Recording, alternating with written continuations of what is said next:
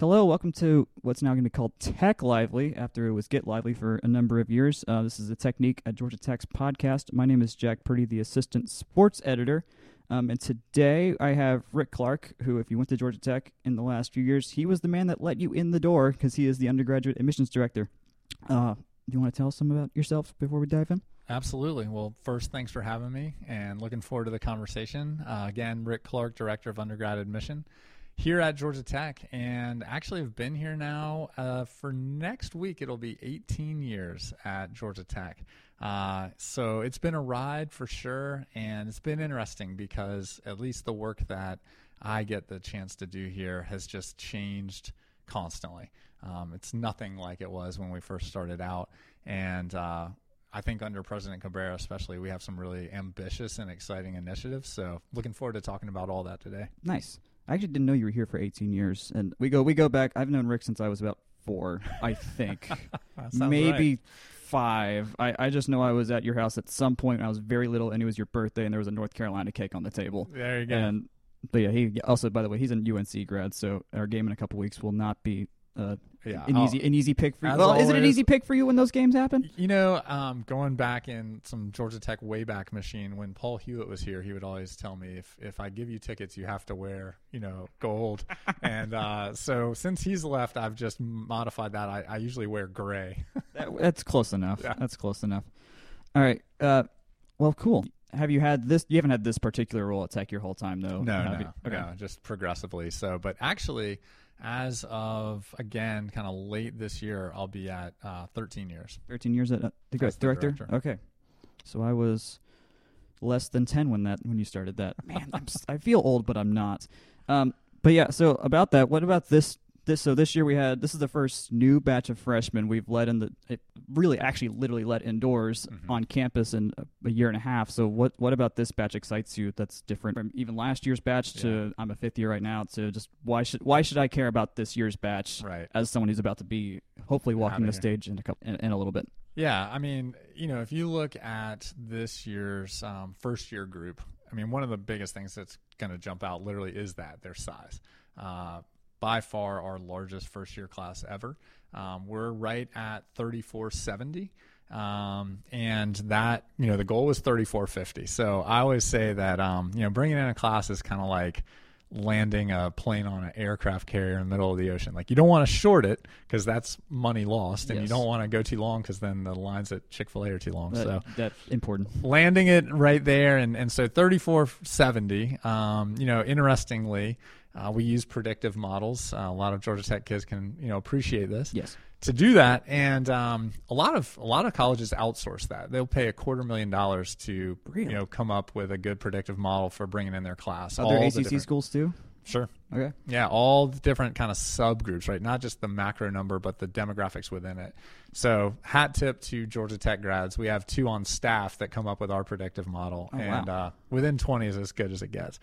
So that's one thing. It's just size. I mean, that's 400 more than the class that came in 2 years ago, which is in percentage significant, without a doubt. So biggest class ever, and by far the most diverse class ever too, pretty much by every definition, geographically, ethnically, gender-wise. And one thing that's big is this class pushes our female enrollment for the first time ever at Georgia Tech. Oh, wow. Over 40%. I was about to ask that, like, how, at least since what you've noticed, how much better are we at literally raising the ratio? Because we sing it all the time at football games. I seem to notice it. Last night I was at an info session, which was it was GE. All of the presenters were women. The audience was about 95.5 guys to girls. Is that right? Granted, it was way more engineering focused, and I go to Scheller, which it feels mostly female now at this point. But hey, how would you grade us doing that? Yeah, so I mean, again, thinking to when I got here, I mean, we were at 28% female in the undergrad population. So now we're at 40%. Overall for undergrads, the first year class is 42% women.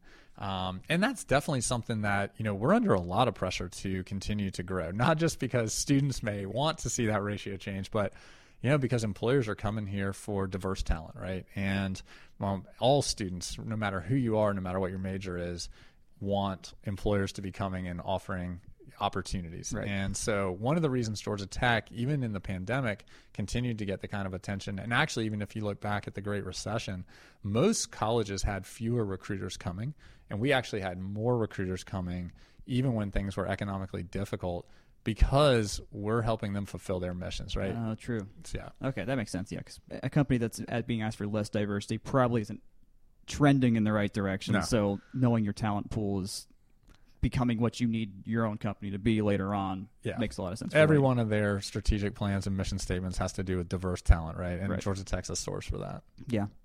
And we switched. When did we switch to the Common App? Was that 2015? Okay, yeah. Because I know when I applied, it had just we had just switched, and that was the year the SAT had changed as well. So I just didn't even take the SAT that year too. Yep. Because I was thinking it may not be what I need. Also, the ACT is math heavy, which you would just think makes more sense tech wise, knowing I was going to have to still do some sciencey, mathy stuff, even though I had no ambitions to go that way.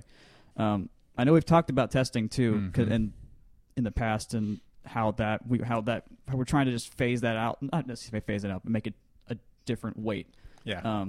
I had a friend who their kid just got to UGA, and he took a bunch of APs, and 2 of his exams were just straight up lost. That change that affects his what his class schedule is going to look like in the spring and next fall, because he literally has no idea if he got the college credit. So on that story and other reasons, like, why are we trying to change that focus from testing to what we do, which is more holistic? Yeah, exactly. I mean, well, people will appreciate here at Georgia Tech that we're just following what the data tells us.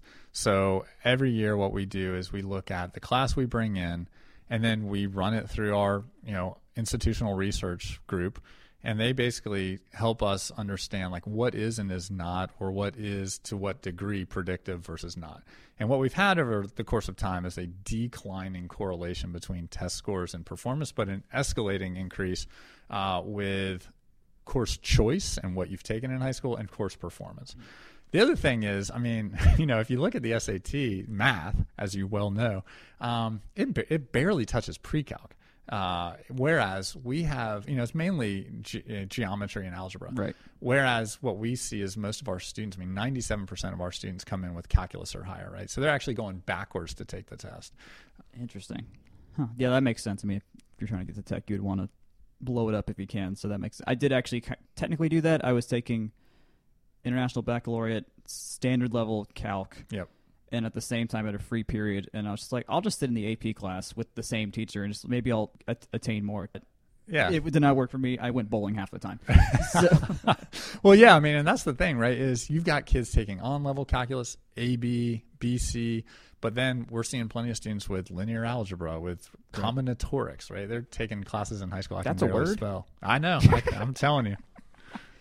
About this year's group, the fact that we had 2, I would assume it's no, but the fact we had effectively 2 new sets of people on campus for the first time affect anything about how we went about admitting people this year? Obviously the number's still big, but did that change the thinking or affect what y'all were doing in those rooms where you're deciding who's coming? That's a good question. So, and you're right in that a lot of schools had that type of calculus going on, because they're thinking about who said, during the pandemic, there was definitely a trend towards deferring a year or taking a gap year. Yeah. And so for some schools, especially, highly residential schools, it was, okay, this is our in, and we're going to already have some of those seats taken. And so we actually have a lower supply.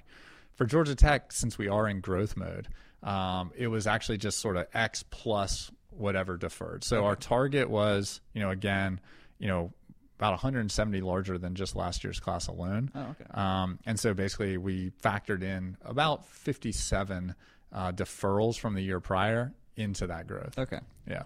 That makes sense. And if we're growing, and we brought this up earlier before we recorded, where are we going to put the people? Because, when I got here, it seemed like all the dorms were full. I know in Hefner it was full where I lived, right as they put West Village up. And I don't think anyone really wants to live in Smith anymore because of the honeycomb showers and whatnot. But we're building the new student center. We've had parking lots under construction. Water mains are keep breaking on Hemphill every month, it seems. But where are we going to put everybody? So It's a valid question, both from a housing standpoint and also from a class capacity standpoint. I mean, growth is going to necessitate some shifts. In the future, and in the relatively near future, there most likely will need to be another residential hall constructed. Mm-hmm.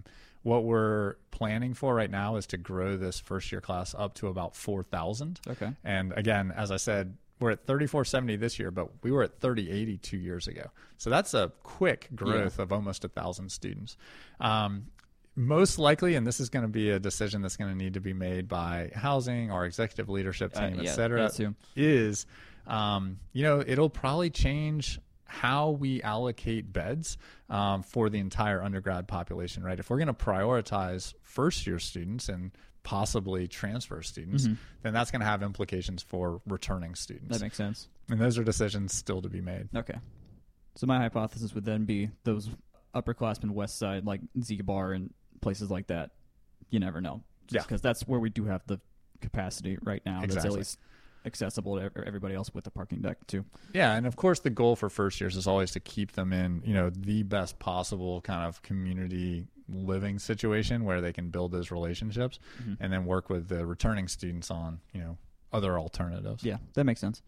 I mean, on that with the growth, like what are you directly trying to cultivate like through this office that you can then when you look out the window, he's like, okay, I'm seeing what I touched out there actually like coming to be and working its way through the day-to-day life of tech. Yeah, no doubt. I mean, one of the biggest things there is, yes, we're in growth mode, so we want to see more students coming to Georgia Tech and having an opportunity for this, degree. I mean, again, I've kind of said for a while, like, you have an intersection of ROI and STEM at Georgia Tech like nowhere else in the country. Yeah. More, and the demand is there. I mean, and you and I have talked about this in the past, but, going back 5 years, we had 30,000 students apply. This year we had 45,000 students apply. That means we denied more kids this year than we had applicants 5 years ago. My goodness. Right. And back to how quickly test scores will fail you. The average SAT of the denied group, which was at about 35,000 this year, was a 14-15. So, I would not have scored that. You're not, I mean, like you can only use the numbers so much because the kids that want to come here are super talented and we want to create more space for them. Right. But we also know that back to this idea of why does Georgia Tech exist and why were we even created to begin with, right? What's our mission? It is to ultimately produce students who are about what's coming and what's next, envisioning a better kind of future, right? And the truth is we need more diverse talent at the table for product design, policy creation, et cetera. So when I look out the window, to your point, what we need to see is more kids from more backgrounds, making this culture and the community and the conversations here far more enriched maybe than they currently are. I've always wondered this. What do you think would happen if, when looking at files, you erase the name, you erased all the background, ethnicity, origin, all that, and just look at the material of what the person did and then made the decisions that way and then pulled the curtain off and saw what your stats were? What do you have any idea what you'd think what we'd end up with? I mean, that's an interesting question because redacting, let's say, gender or ethnicity or name would be one thing, but the biggest part of our review starts with where do you go to high school? And that's what I would not want to lose. And there have been conversations around that. But the truth is that to make a good admission decision, it's critical to know the context where a student's studying. What did they even have access to? Because if you took that away, then I do think that we would have a far less diverse population, and especially we would have a far more metro Atlanta population. Opportunity bias, exactly. Basically? Okay. That's right. I mean, and so, but we're a public institution. We're here to serve the state. We're better off if we can draw talent from across the state. Right. And there are many places where things like, as I said earlier, linear algebra or combinatorics are not offered, right? And yet those students can come here and do just fine. So I would guess that if you redacted gender, ethnicity, name, things wouldn't be too terribly different. But when you start redacting opportunity, then you start to really alter. Sense. Yeah. Okay. Yeah, my hope was that my naive self, when I first thought of this, would be like, oh, that makes total sense. You get rid of all the stuff that could bring out biases and whatnot. But I guess that there's just another one sitting right there that you can't really avoid. But yeah, that's right. And there is a big conversation, especially in places like California, around redacting a lot of like kind of critical information. But anybody who's done this work for any length of time in enrollment knows what you don't want to ever take away is what did a student have access and opportunity to? That's critical to making a good decision. Mm-hmm. Yeah. Okay, I'm coming up with this on the spot. Innovation wise, what I guess if someone at Tech were to be like, okay, like I've got a sibling coming up here that I want to bring in. I know the transfer pathway exists for the conditional pathway, which if you don't know, tell me if I get this wrong. But if you have a relative basically who has been to or is at Tech after a year of attending another, is it any institution or a Georgia institution? No, it's any institution. In any institution, you can transfer in, assuming you've met the basic requirements, which I believe are 3.0 when I 3.3. Okay, 3.3, and you're good.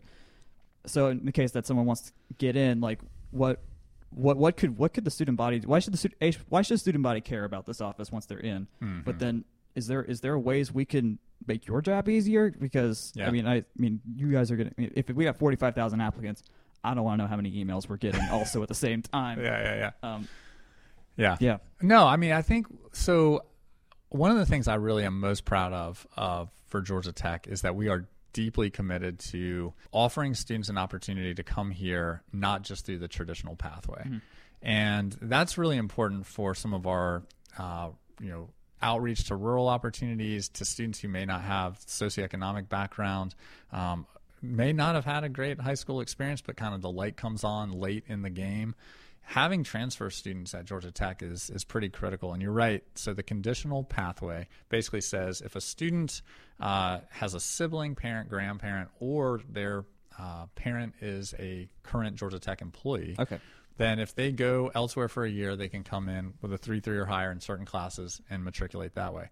But what's cool about Georgia Tech in the last couple of years is that we've built a number of other pathways.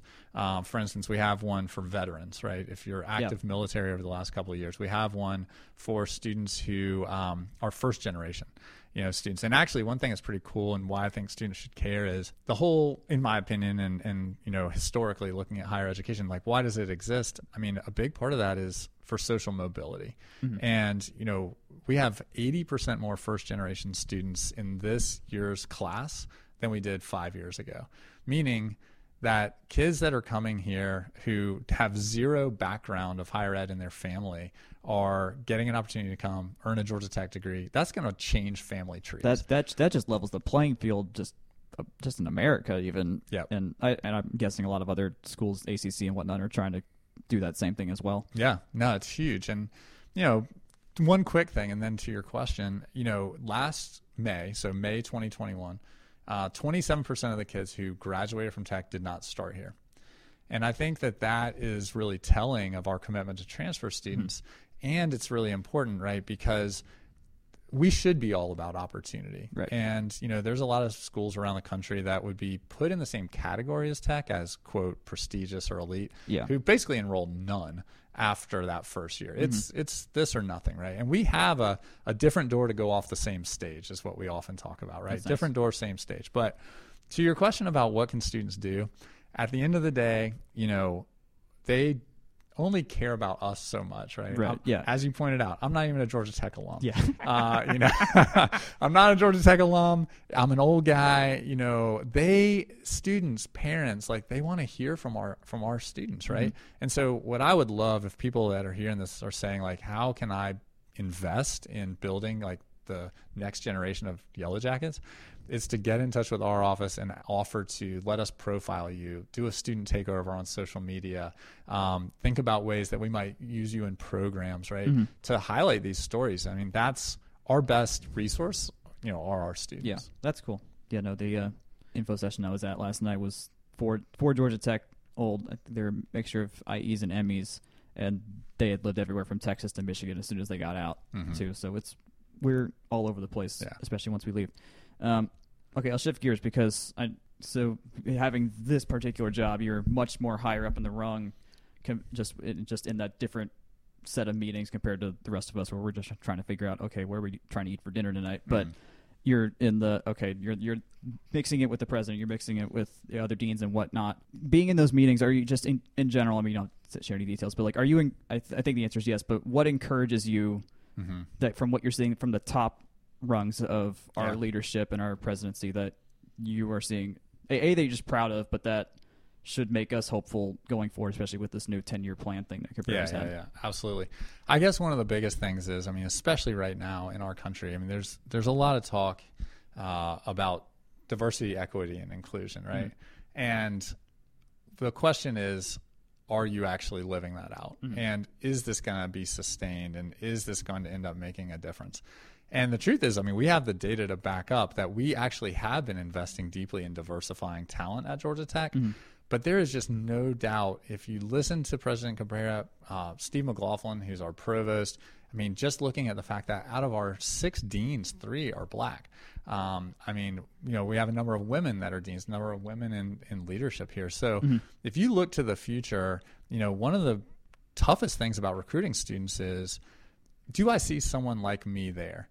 And, you know, Georgia Tech, as a public, should be representative and should have plenty of examples in the academy to hold that up, right? So Charles Isbell, College of Computing, Raheem Bia in engineering, those are APS grads. And I think what's really cool is, you know, we talk a lot about changing the world at Georgia Tech, but I really do think that starts right here. I would argue there's never been a better time to be part of Georgia Tech than now. That's good to know. And for those who don't know, APS is the Atlantic Public School System. Yep. Okay, on the flip side of that, though, what, if anything, or where have our mistakes been in the last few years? Because there's no way, if we're batting 1,000, then we should be topping Cal Berkeley on the U.S. Today standings, and we're not. Right. Yeah, I mean, what have either you or just anyone? I mean, I don't care. Anything that's gone wrong, it's going to affect us all. So we may as well know. Yeah. So we got the whistle here in the background. Of course, that just shows you we're doing this on campus. You know, if I think a little bit about either what could we have done better or what concerns me looking forward, it is the level of aid that we meet from a need-based aid standpoint. Bottom line, we have to raise more money. Yeah. We have to raise more money. We have to meet a higher percentage of the need that our students have. That number is going up dramatically, and if you're going to increase your enrollment to the extent we are, that need is just going to be exponentially higher. Yeah. So at the end of the day, what we need is this money has to come from alumni. It has to come from donors. And, you know, if you look at just Georgia, the average household income in Georgia versus the average household income of a first-year Georgia student at Georgia Tech, there's a $60,000 difference. That is a lot. That's not okay. No, not at all. You know, and essentially what we need to be is more socioeconomically representative of our state and of our country. Yeah. And that demands raising money. So I feel like in admission, you know, we can put and have put tons of strategies and initiatives in place. We can look at how we review applicants, how we search for applicants, how we message students, build programs. But fundamentally now, to your point of Berkeley, you know, they are our biggest overlap school. If you look at who says no to us at the highest rate, Berkeley gets more of our admitted students than any other school in the country, including the one in Athens. That's a good sign and a bad sign at the same time, it seems. Yeah. I mean, Vanderbilt, Duke, Stanford, MIT, Cornell, these are all in the top 10. You know, throw in 5 Ivies now in the top 20. What do they all have in common? They meet full need, or at least about 80%, whereas we're meeting on average about 55%. That's my big fear, is that we don't change that factor. And if we don't, we're going to get more of the same, and that's socioeconomic homogeneity. Yeah, that makes sense. That would, especially now that we have like that first gen pathway and whatnot. I mean, eventually, if we keep expanding, it wouldn't surprise me if that pipeline wouldn't be as full as we want it to be, just because we can't fund getting those people in the door and keeping them here at the same time. Definitely. And I mean, you know, again, you know, back to the UNC example, I mean, something that we modeled the Tech Promise after the Carolina Covenant. And this year we have more Tech Promise students in the first year class than we've ever had before. We have more Tech Promise students as undergrads at Tech than we've ever had before. And that is awesome. Yeah. The average household income of a Tech Promise student is $21,000 a year. So you talk about changing a family tree. Yeah. They're doing it. But what we run the risk of being, and we don't ever want to be, is bimodal from a socioeconomic standpoint. Kids that are, you know, going on fall break to Puerto Rico and Colorado, and kids that have to stay in the dorm because they have no ability. We have to have that range. Yeah. And like Carolina's got something called the Blue Sky Scholars. Texas has something that's geared towards middle income students. Mm-hmm. And my thought is that, in the next few years with this next capital campaign that's going to launch, that middle income student, that, is going to be a key part of what's going to give us success in the future. Yeah, that's good. If you look, especially if you look at Frat Row, like you can tell just the number of those people are coming from a lot of the same places, which, that's almost generational at this point, because those are so old now. But going to other places on campus, and it can look radically different just because of who's where. Right. We have an undergrad population now of 17,000, right? That you want diversity. Yeah. You want diversity of all kinds. We want academic diversity. We don't want everybody to major in computer science or engineering. Yeah. You want geographic diversity, gender diversity, ethnic diversity.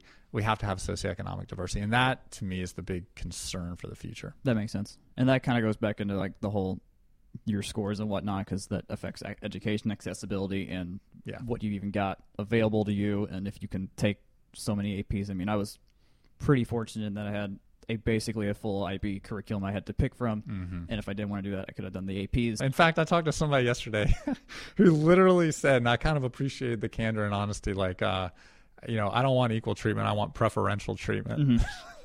Just like, okay. That makes sense. All right, speed round, and then we'll be done. Favorite spot on campus? Rooftop of Clough. That's pretty good. Have you been on the rooftop of Crosland?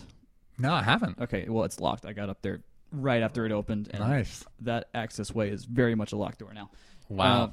Best tech tradition, and I will say that's not the rec, because that just is. Yeah. I got to go Mini 500, man. This is the best. I will be competing in that. Oh, and really? It is. My team got 4th last year. Oh, wow. Which helped because it was on the SAC fields and not the usual track. So it was far easier to. We've got so many. Like, I don't think it's hard if you're a current Georgia Tech student to really appreciate this. But I think as you graduate and talk to other people from different colleges, and certainly myself, like kind of knowing a lot about a lot of different schools, like we have so many good ones. It's amazing. Yeah. Sideways is another really cool one. I've never done a sideways thing. Yeah. But I'm excited to see Midnight Bud come back. Yeah. Hopefully this year. Which, if you haven't brought your kids to that, I need to do it. It's nuts, but it's. For those that don't know, especially if you're a freshman, you'll be advertised as a nice stroll right by Britain when the time comes, but effectively we're just going to play the fight songs and run like crazy across campus, and traffic will be stopped for us. Okay, lastly, and we kind of talked about this, but what has COVID taught tech the most? Like what if there's one thing that we're going to carry forward that's going to fundamentally make tech better? I think it is, the diverse modalities of instruction. So we were already there, clearly. We're a leader on the grad side with our master's in computer science online, right? But I think at the bachelor's level, when we think again about access to Georgia Tech degrees, looking at ways that we can, help our current students continue to earn credits, whether that be through residential or online.